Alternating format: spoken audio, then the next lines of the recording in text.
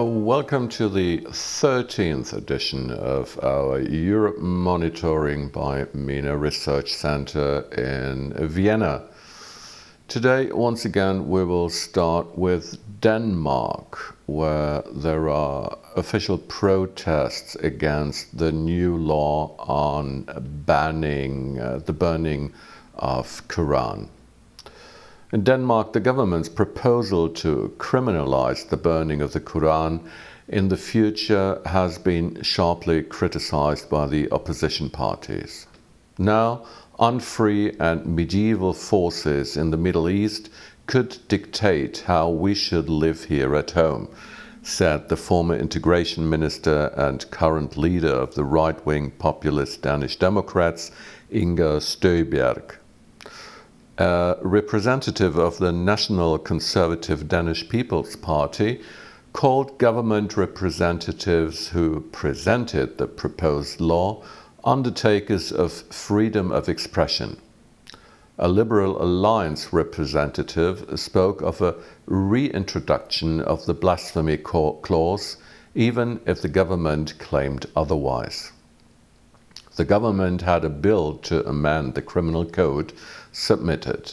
According to this, the inappropriate treatment of objects with significant religious significance for a religious community in public should be punished with a fine or a prison sentence of up to 2 years. Accordingly, improper treatment should include burning, splashing, or kicking the religious object, as well as destroying it, for example, by hitting or tearing it. Lawyers argued that the proposed law actually represented a reintroduction of at least the parts of the blasphemy paragraph that were applicable at that time. This was very broad. The now planned provision essentially covers what the standard could have been used for at the time. In Denmark, blasphemy legislation was abolished in 2017 as a result of the crisis over the Mohammed cartoons. Freedom of expression is an absolute fundamental value, but in democracies there is no freedom without responsibility, said Deputy Prime Minister and Economics Minister Jakob Ellemann-Jensen from the Venstre Party. The burning of holy scriptures is a provocation for the sake of provocation. This has put Denmark in a difficult position. The government cannot just stand by and watch. Books should not be burned, but read. Sweden's government has also announced a reform with regard to the burning of the Quran. The aim is to examine whether, by changing the regulatory law, Sweden's security can in future be a criterion for allowing gatherings, for example those used to burn the Quran. But there is widespread opposition to the plan in Sweden. The minority government is expected to lack a majority in parliament for that proposal.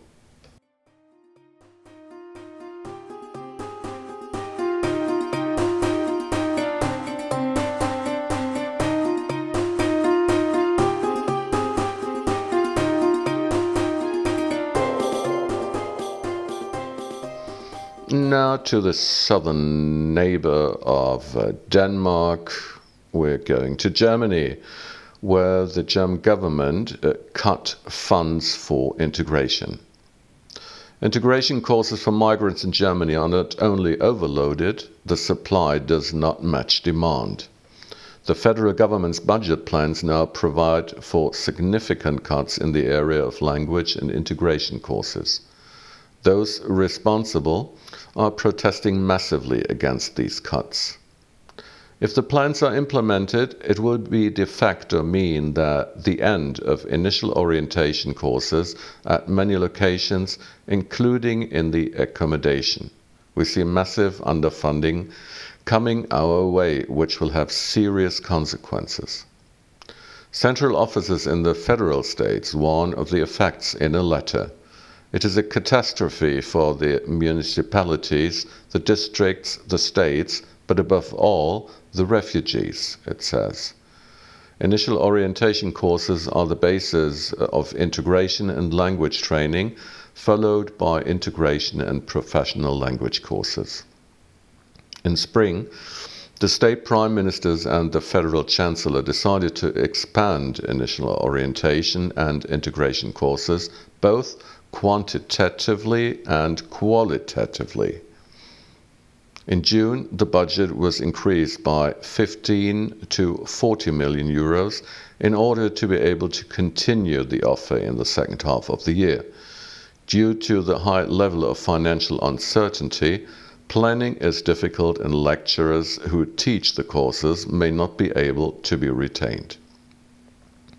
The German Federal Interior Minister, Nancy Faeser, can formally point out that spending on integration in her budget has increased slightly overall. However, this refers to the initially approved budget, not to the respective increases. Faeser wants to check for herself which courses are most beneficial and suggests starting straight away with integration courses. However, there is also a clear financial shortage for integration courses. In some communities in Germany, refugees wait up to a year before they can start their course.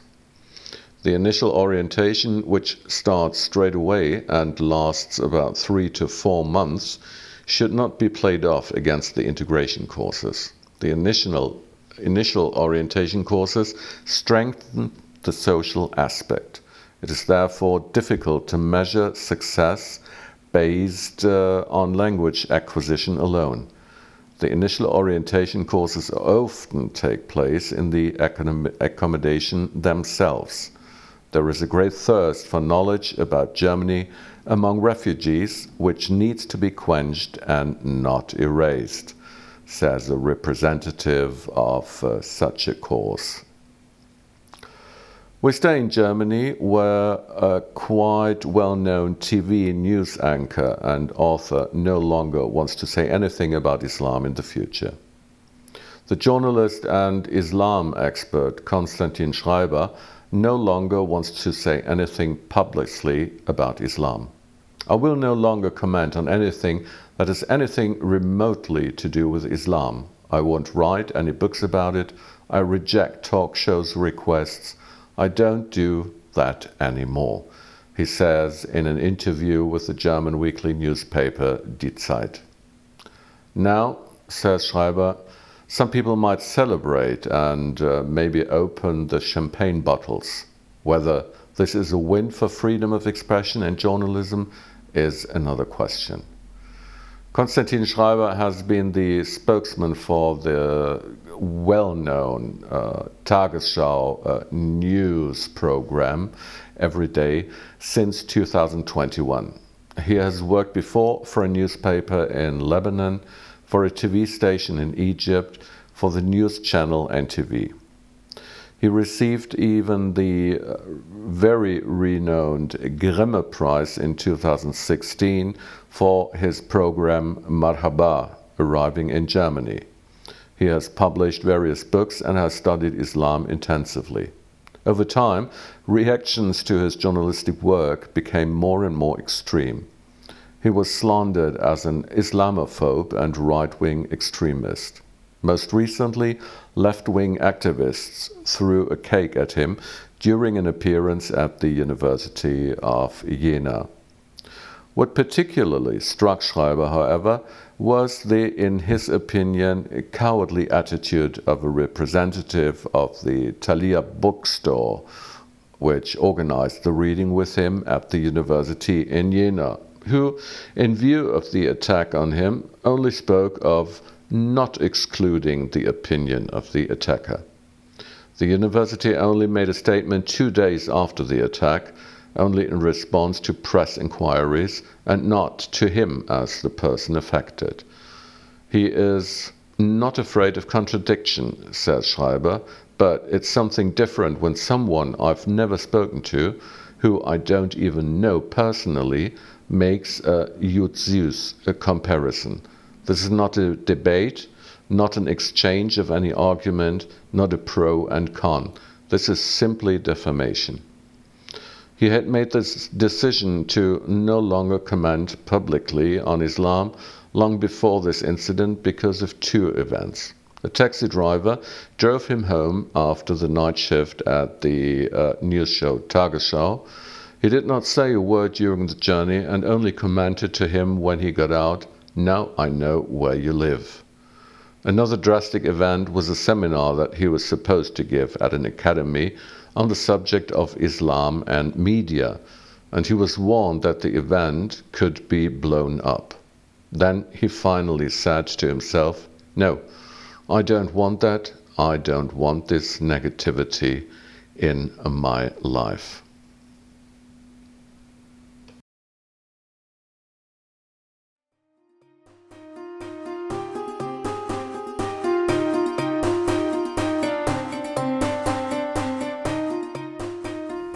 Now let's go to Belgium, where the prison sentence for the mastermind of the Brussels terror night is not life imprisonment. The jury in the trials surrounding the terrorist attacks on March 22, 2016 in Brussels had declared Salah Abdeslam guilty of terrorist murder at the end of July, but has now sentenced him not for life sentence as the final step in the trial. Abdeslam apparently viewed this as an acquittal. One thing had already been decided: he would spend the rest of his life in prison. Salah Abdeslam, 34 years old, a Brussels citizen with a French passport, is one of the terrorist cell responsible for the attacks on November 13, 2015 in Paris, and a few months later in Brussels at the airport and in the subway. It frightened the whole of Europe. 130 people lost their lives in Paris, 32 people died in Brussels. Countless victims and survivors are forever scarred. The jury in the Paris trial last year sentenced Abdeslam to life in prison without any possibility of early release, the highest sentence known to French law. It is legally controversial whether the Brussels jury could have imposed another life sentence. It is possible that the court wanted to avoid Abdeslam appealing, or perhaps it was actually an act of mercy towards a man who ruined so many lives, including his own. The harshest verdict on Salah Abdeslam was handed down by the Belgian lawyer Sven Marie, who defended him in the trial in Paris. Abdeslam is a little asshole from Molenbeek who comes from petty crime and is more of a follower than a leader, he said in an interview with the French newspaper Libération. Abdeslam has the intelligence of an empty ashtray and is abysmal hollow. Lawyer Marie reported that he once asked him whether he had read the Quran at all, and Abdeslam replied he had read a summary on the internet. Salah Abdeslam is also legally considered a terrorist murderer in Brussels, as are 5 of his co-defendants, including other friends from Molenbeek. But he is a murderer with no additional punishment. His lawyers reported that he received this with great emotion.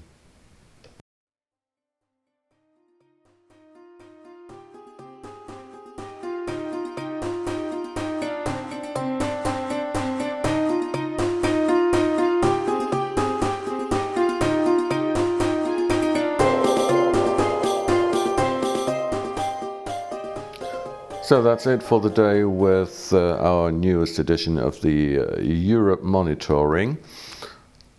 I would also recommend in a few days we will publish our second part of our talk with the political scientist Ahmed Kuru, where we are covering more current scenarios and situations regarding Islam and its influence on states in the MENA region.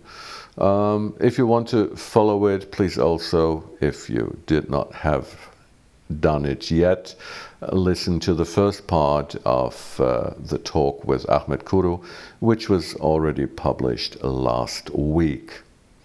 So MENA Research Center wishes you all a nice rest of the week and hear you all soon. Bye-bye and best regards from Vienna.